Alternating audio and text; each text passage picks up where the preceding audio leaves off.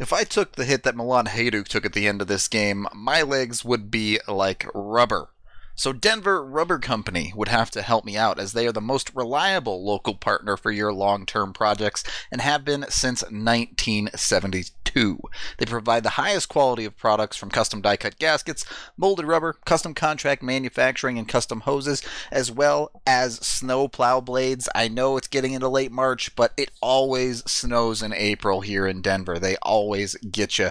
Right when you think it's springtime, the snow will dump. So they can help you out with that, as they can cut blades to any length and slot them for mounting to meet your exact specifications. Be sure to tweet at us to let us know if that's what you're doing. If you're using them, highly recommend them. Even if it's for something else, they make all sorts of awesome materials, including stuff that even goes in bulletproof vests, so they have you covered. Be sure to give them a call today at 1-800-259-0010 or visit them at drcfirst.com/DNVR. And Cole gets another good righty, and another right by Cole, a left by Cole this time. Tipped in front by Mika Rantanen. He shoots and scores. Nathan McKinnon. Cole J.T. Comfer. 877 goes now. Gabriel Landeskog. Collective hugs. 29 and 92. Save made by Grubauer. Move over, Picasso. This piece of art is by McKinnon. My goodness gracious.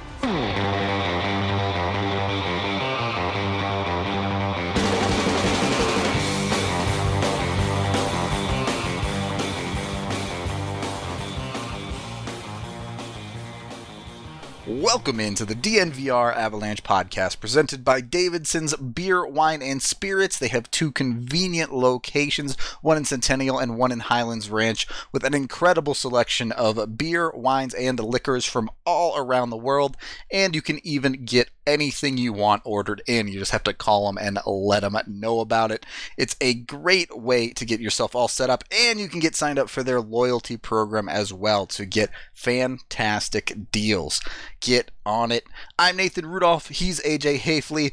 The Avs just lost to the New Jersey Devils in Game 4 of the Stanley Cup Finals in 2001 to even the series at 2, and safe to say that third period can only be described as brutal, savage, wrecked, AJ?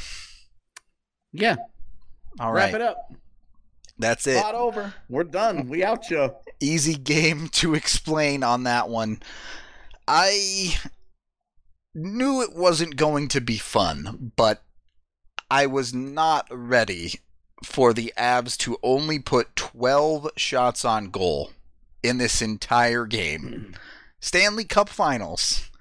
They get outshot by but by almost triple by the New Jersey Devils. I mean, it was a miracle the Avs ever had the lead. What was it, 35-12? 35-12. Close game, guys. I mean, it was on the scoreboard. And, you know, it's crazy because if you start in the first period, Colorado had the lead and then should have gotten a Sakic penalty shot, which could have changed everything. And a 2-0 lead in the first period. Who knows what that game looks like? Yeah, I'm just assuming that Sakic would have scored on the penalty shot because he was Joe Sakic. Well, I mean, there were a million what-if situations there. Bork missed a wide-open net on the rebound. Heinold had a great chance later in the game that he couldn't get past Brodeur. Yep. On the other side, McGillney couldn't buy a goal on Waugh. So it very much could have gone either way there. But the thing was that Colorado's chances were all, like, of the highest of quality. Not even just the shots on goal, because, you know, like Bork, Sakic's breakaway didn't get a shot on goal. Bork's shot on the empty net went wide. Like those don't count in that counter. And it easily could have been 2-0 after the first period. Yeah, and then you just don't know what that game looks like from there. You know, maybe they still get Chris Drury makes one amazing play per game in all of these games, apparently. So it would seem, indeed. And so you still get that goal from him, and then if you get to 3, then, you know. You just win back then when you make it to 3. Right, Yeah. like you get to 3 and you pretty much just win. But then even if they were to still get those 3, you know, if everything kind of unfolded that way and they still get to the 3, you're in overtime, you know, and it's just a different world. And it was as much as New Jersey dominated the majority of that game, Colorado had a chance to really, really, really put the Devils behind the 8 ball early on in that game and just could not do it. They just could not do it, especially on the power play where they had chance after chance after chance. And they were just not good, man. I mean, their power play was just bad. Just straight up bad, giving up the shorthanded goal even in the game. Yeah. So special teams. They matter. Teams, again, the difference in the series. And we've already talked about how rough that second unit is when you take a look at it on paper compared to what any other team, modern Avs, their first unit is on the ice. It's just uncomparable, basically. And it cost them. It's pretty evident on both sides. These teams are so worn down right now. Yeah. On both ends of the puck. It's just whoever can hang on. So the series is starting to get brutal physically. Yeah. Like it's been physical from the hop, but we're starting. I mean, John Madden is completely unhinged. Yeah. And getting away with everything. When you're ripping the stick out of Ray Bork's hand and the referees are just like, yeah, cool, man, it's good play. You know that you're just go for it at that point. Right. Just go for anything it. goes, basically. You're living the kind of charmed life that only Third Eye Blind could relate to. I know we've talked about the hits in almost every podcast of this series so far, but it just continues to amaze me that phrases like, that's a good clean hit, his shoulder connected directly with Milan Hajduk's chin from the blind side. And it's just...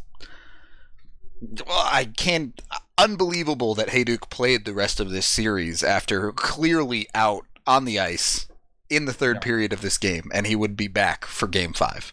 Yeah, I mean, it's the same. I put this out on Twitter during the game, but it was the same kind of hit that Brendan Lemieux laid on Donskoy in the Avs Rangers game. Yep. That feels like it happened a year ago. Right. So, you know, it was exactly that kind of blindside hit that they've been trying to legislate out of the game. It's the kind of hit that ended Mark Savard's career. Yep. It was that's we look at that as about as dirty a hit as it gets in today's NHL, because you just don't blindside guys. The emphasis on on taking away blindside hits has been so heavy. It's funny because we will see a hit like that from a guy like Lemieux in today's game, and we're like, oh my gosh, that's brutal. We've got to remove these from the game. And then you go back and you watch a game like that, and nobody blinked an eye. Yep, that was just par for the course. It part of the rewatch that I did not expect was the way that I'm comparing today's game versus the game back then. I did not expect that I would be doing that as much as I have been through what is now 4 games. But it really has been kind of shocking at times to see just the brutality of the game, even in 2001, you know, and of course, people that watched hockey in the late 70s and 80s are like, "Man, that's nothing. You should have been around during these times." And it's just gotten more and more skill-based. But you still see those hits, but the way that we treat them now it's just very different. And it is. It's been educational. It really has been educational, and has given me more of an appreciation for the work that the league has done in trying to remove those hits, and in trying to help it with the education of head injuries. Although the league certainly likes to pretend that. Yeah, there's some sketchiness there. Hockey doesn't lead to brain injuries, and obviously we know that that's just nonsense. But glad Hajduk ended up okay, because that's the kind of thing that could have taken him out. Yeah, for sure. And Steph in the chat brings up our goalies getting hit more back then as well, and absolutely, the number of run-ins with goaltenders has been outrageous. They actually called a goalie interference for once this game. Yeah, well, I mean, Gomez doesn't make any attempt whatsoever. He just plows right on through Waugh, and he's like, hey, Dan Heino's been doing this the whole series, and he totally has a point. Yep, that they just bothered to call a goaltender interference was kind of shocking, and that they called interference at all in this game was kind of shocking. Especially after John Madden waited 5 whole seconds to go and rock Sean Podine after the behind the play, where you're just like, dude, what? Like, this is what you thought finishing a check was? Like, he was just John Madden is incredible, because right now he has taken over that, like, it reminds me of the way that do you remember the 2010 Avs Sharks playoff series where TJ Galliardi was just this monster out of nowhere? Yep. And that's what John Madden feels like. He's got that, like, he's got the good luck charm, he's got the rabbit's foot in his skate, and he's getting away with everything, but he's also playing like an absolute possessed maniac. And he's been so single-handedly disruptive every time he's been on the ice to both the Colorado's power play and at 5v5. Just an incredible depth player, making a legitimate difference when they're out there. I mean, yeah, it's just the way the game was back then. I was marveling. First 10 seconds of the game, the Devils get a puck in their own zone, pass it up the wall or whoever, the defenseman sitting there, 1001, 1002, and Milan Hajduk comes in and finishes a check. A guy, no one remembers Milan Hajduk for hitting anybody ever. Right. And even he's out there, trying to run through guys.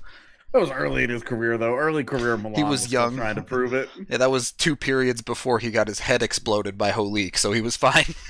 Yeah, right.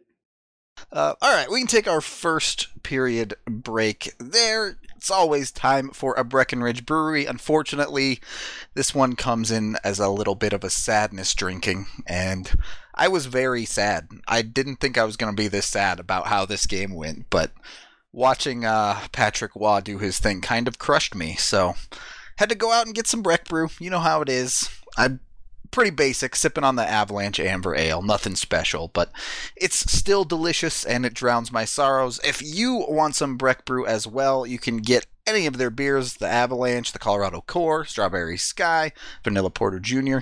I saw Cygnus was drinking the Strawberry Sky during the game, so shout out Flyby Cygnus on Twitter. Appreciate you quite a bit. You can get pickup from the farmhouse. Call ahead 303-803-1308. You can get that curbside pickup from them, and you can get $5 off when you order for pickup if you use code DNVR. Great deal. Get on it. Get your beer. Second period of the DNVR Avalanche Podcast, presented by Davidson's Beer, Wine, and Spirits with Rudo and AJ. Walking through this game was a very strange one. Obviously, in the statistics, the Avs got absolutely bodied all night long, but when you're looking at the goalie battle, yes, let's start with Patrick Waugh going on an adventure and essentially costing the Avs the lead in this game. If he just stays in net, if the trapezoid exists in this game, how different is this whole series even, let alone the game? The series is different because it means Brodeur can't kickstart their breakouts. Right. And their offense, the New Jersey offense, takes a bit of a hit. So the series on a whole is definitely different because New Jersey would have to play a different way. Obviously, like, we know how the series ends, so the fact that Waugh cost them the lead in this game, this one is tough. Sure. Because Waugh was exceptional in this game. Except for that. And this is honestly my Pavel Francouz problem. Yeah.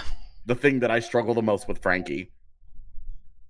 You can play such a great game, And then you betray all of that good work with one or two either really poor decisions or poor execution, and you just kind of just drive you crazy, right? And that's kind of what we experienced with Waugh in this one, was a goaltender fantastic at stopping pucks, but not at moving them. Yep. It's just the reality. Not even just entirely on him there, but what are you doing, John Clem? Yeah. Like, Tanguay is back checking, trying to get to that guy. Not going to hold that on Tangs, who, P.S., has been garbage in this series. Yeah. And not good. And but John Clem's just standing there. Yep. Like, just stands there and watches his goaltender get worked and is covering nobody. He's just standing there. Yep. Like, you could have taken the 24 off his jersey and put a 16 on there, and I would have been like, oh, that looks real familiar. Oh, wow. Shots fired. It would have, because that's what we see today. Yep. Like all too often, we just kind of see that cluelessness, where you're just like, come on. And it was really disappointing, because Clem has been one of the guys that I've really enjoyed watching in this series, just kind of gaining a new appreciation for. In this game, it was Reinprecht, but to see Clem's involvement in that whole play was really disappointing. Just, you've got to communicate better. You've got to read the play better. I understand it's happening in the blink of an eye, and it's really easy for us to sit here and be like, what are you doing? But really, what are you doing?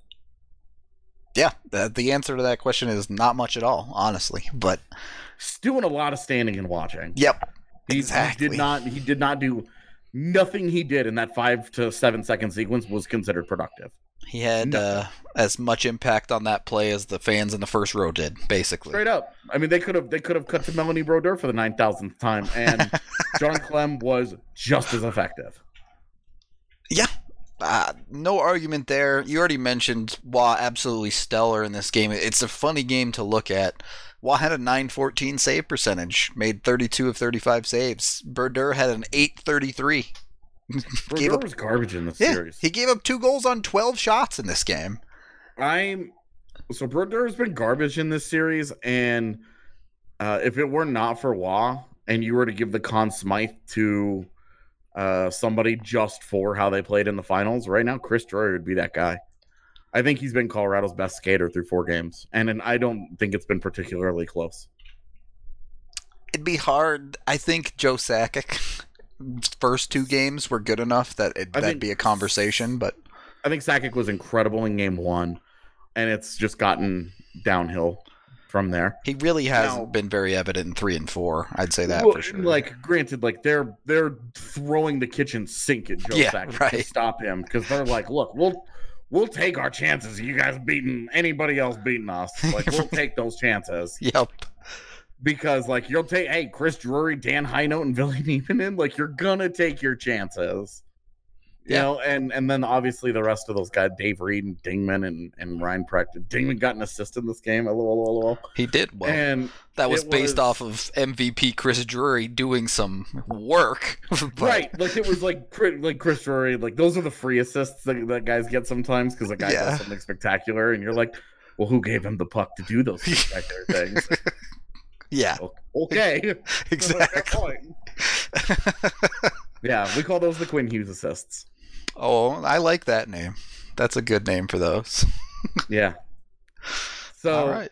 I really did. But about Rhino, I just want to touch on him real quick, because he does not have the physical element that Dave Reed and certainly Chris Dingman did. Mm-hmm. But watching him out there, he's so much more skilled than those guys. Yep. It's such an odd line combination, and I think that the desire to keep Podine and Yell together, is a big driving factor in why they're not making better use of Steve Reinprecht's skill. But without Peter Forsberg, this is an area where I am 100% like armchair coaching and thinking, what are you doing with Reinprecht? Like, this guy clearly has the most skill of any of your bottom 6 players. I understand that he's not playing with the same kind of sandpaper some of these other cats are. Yep. But you should really be elevating him in your lineup. Try to take advantage of that guy. Minutes. Yeah. Because they're not even struggling to generate goals. They're can't get shots on goal, man. You can't even get shots. Yep. I mean, you get 12 shots in this game. You need to start putting some skill with skill. And not knowing the intricacies of the lineup stuff, games 5 through 7, I don't know if there are any Hartley adjustments. Couldn't tell you. Yeah. Watching Reinprecht, I think, is going to be one of those things that I keep an eye on in the last 3 games of the series, because how Colorado is struggling, because it's not outside of game 1, they have not generated a lot of shots anyway. Yeah, and in game 1, it doesn't matter how many shots on goal you have. You score 5. Who cares? Games 2 and 3, they were around 20 shots on goal, which is not a ton. And we had 12 in this one, so you're talking about a real, like, you've lost the stylistic battle and you've been getting away with it up until this point. And yeah, the hammer came down kind of here. Definitely. It definitely did. And I really do think that they need to start making an adjustment in the lineup to try and spark some more offense, because rolling out and letting your team play right into what New Jersey's wanting to do is it's advantage New Jersey. Like, it's 2-2, but their big guns finally got rolling in this one. McGillney should have scored like 3 different times. Yeah.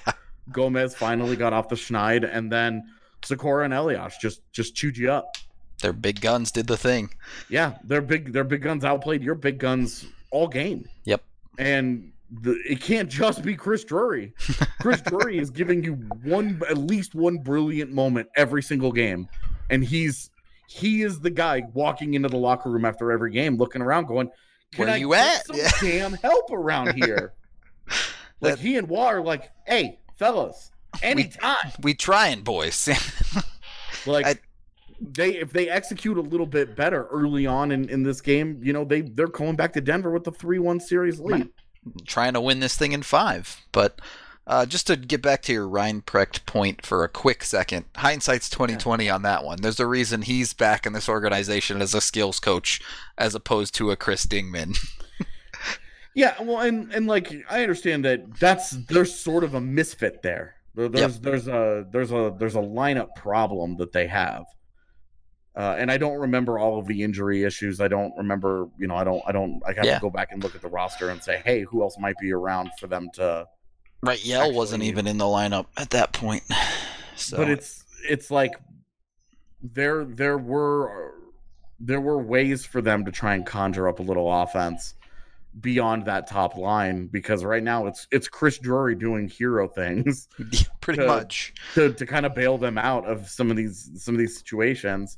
They don't have an answer for Drury right now, and that's it. They've got an answer for Sakic, and they damn sure have an answer for that entire bottom 6. Yep. Right now, Rob Blake, I think, has 5 points now in these 4 games. Blake has quietly been extremely effective off that back end. Has wildly outplayed Ray Bourque and Adam Foote in this series to this point. Yeah, not even close. Honestly, Ray Bourque hasn't been great in this series. He had that one big goal, obviously, in Game 3, but outside of that, it's been pretty rough. Defensively, especially. Yep. It's been kind of shocking to go back and rewatch this and be like, oh. Not so great. That looks like a 41-year-old dude.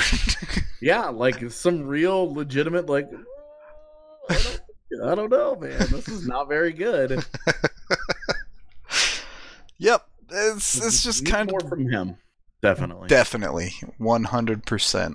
Also, they called a penalty on Martin Skula, and that might have been the last time in his NHL career he got physical with someone. Yep. Never particularly known for that, safe to say. But I guess we can wrap up period 2 there. Bit of a down note for Ray Bourque, but that's the way it goes sometimes. As you guys probably already know, or if you don't, we at DNVR were covering the Colorado Raptors. Obviously, with sports stopped, that coverage has changed a little bit, but there is still plenty to cover and learn there. They are hosting a digital league through the rugby Major League Rugby game, and you can get to know the game that way. Much like many of us here at DNVR are still learning, that's a great way to do it. Colton Strickler, our beat reporter, is breaking down the 10 best Raptors games over the last 3 seasons as well, much like we on the Avs beat are going through these 0-1 Cup finals, and the Nuggets guys are breaking down some of their best games as well. So now is the time. Yeah. What are we going to do when this series is over? Oh, we got plenty more. Don't worry. I know everyone in this chat right now wants to watch Avs Wings Game 6 from 96. So at least that's in the chamber. Follow up to, because next Wednesday is Game 7. Yep. That Friday we could do Avs Wings Game 6. Yeah. Let's see if we can avoid some VCR tracking. Going backwards in time, I'm not banking on it. But me neither, but you never know. Yeah, there are other games out there as well. It's just a matter of... NHL Network airing Forsberg's domination of the Panthers in that regular season game where the Avs came back from 5-0 where down. He just went beast mode. And it's like, can you guys just make that game available online? Right, please. So we can watch it. Whenever we want. Right. Because the only time I've ever seen that game was live. Yep. When my dad and I were freaking out because wow, what just happened? And there was like a really, really, really poor YouTube version a few years ago. Yeah, that game very much broke my expectations for hockey. Like from then on, for the next 5-6 years, whatever it was that Forsberg was on the team, 4 or 5 years. Yeah. Every game I was like, oh, it's fine, the Avs are behind. They have Peter Forsberg, no problem. Anyway, back to the point here. Colorado Raptors. Be sure to follow Colton Strickler. Be sure to listen to their podcast to get to know rugby. He's breaking it down with some 101 pods, so you can really get into the game. Follow DNVR Raptors on Twitter and help support the Raptors as part of the DNVR community. Third period of the DNVR Avalanche Podcast, presented by Davidson's with Nathan Rudolph and AJ Haefele. I know we kind of dumped on Bork at the end of that second period, but at the same time, given what we have seen of players like Adam Foote and Milan Hajduk getting murked time and time again, the fact that that guy had a 21-year career is absolutely absurd, and I have no idea how players did it back then, let alone, as you were talking about before that, guys like Gordie Howe, who played forever in an age where not only was player safety not a thing, but the equipment wasn't as good. And I don't know, AJ, were players really just tougher back then? 100%. Life was tougher. The world was tougher. All the way around. Now we're all just a bunch of soft millennials. with ooey gooey centers. Our millennials who care about things like feelings and avocado emotions toast and feast on avocado toast. I have been told by multiple magazine articles over the years that the reason I am not a homeowner is because of avocado toast. Are millennials killing the concussion industry, AJ? You know, millennials, like, we've killed Hooters. We're trying to kill airline travel right now too. Yep, it's true. We might as well take brain injuries with us. Do something good with our time, I guess. Yeah. We might as well rack up one good thing in our graveyard of activities that we have slaughtered. All right. Here's a question for you. Okay. You're trapped on a desert island. Would you rather be stuck with Melanie Brodeur or Ray Bork's children?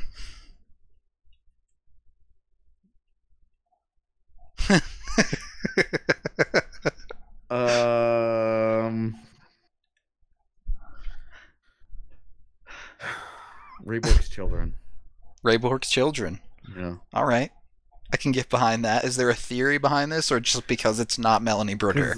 Because if I get really desperate for survival, my chances of being able to eat them is much higher. Take down the kids is easier than a full-grown adult. I don't know, man. They showed Chris Bork's wrister. He's got to have some muscle behind that thing. Yo, no hockey sticks allowed. I should be fine.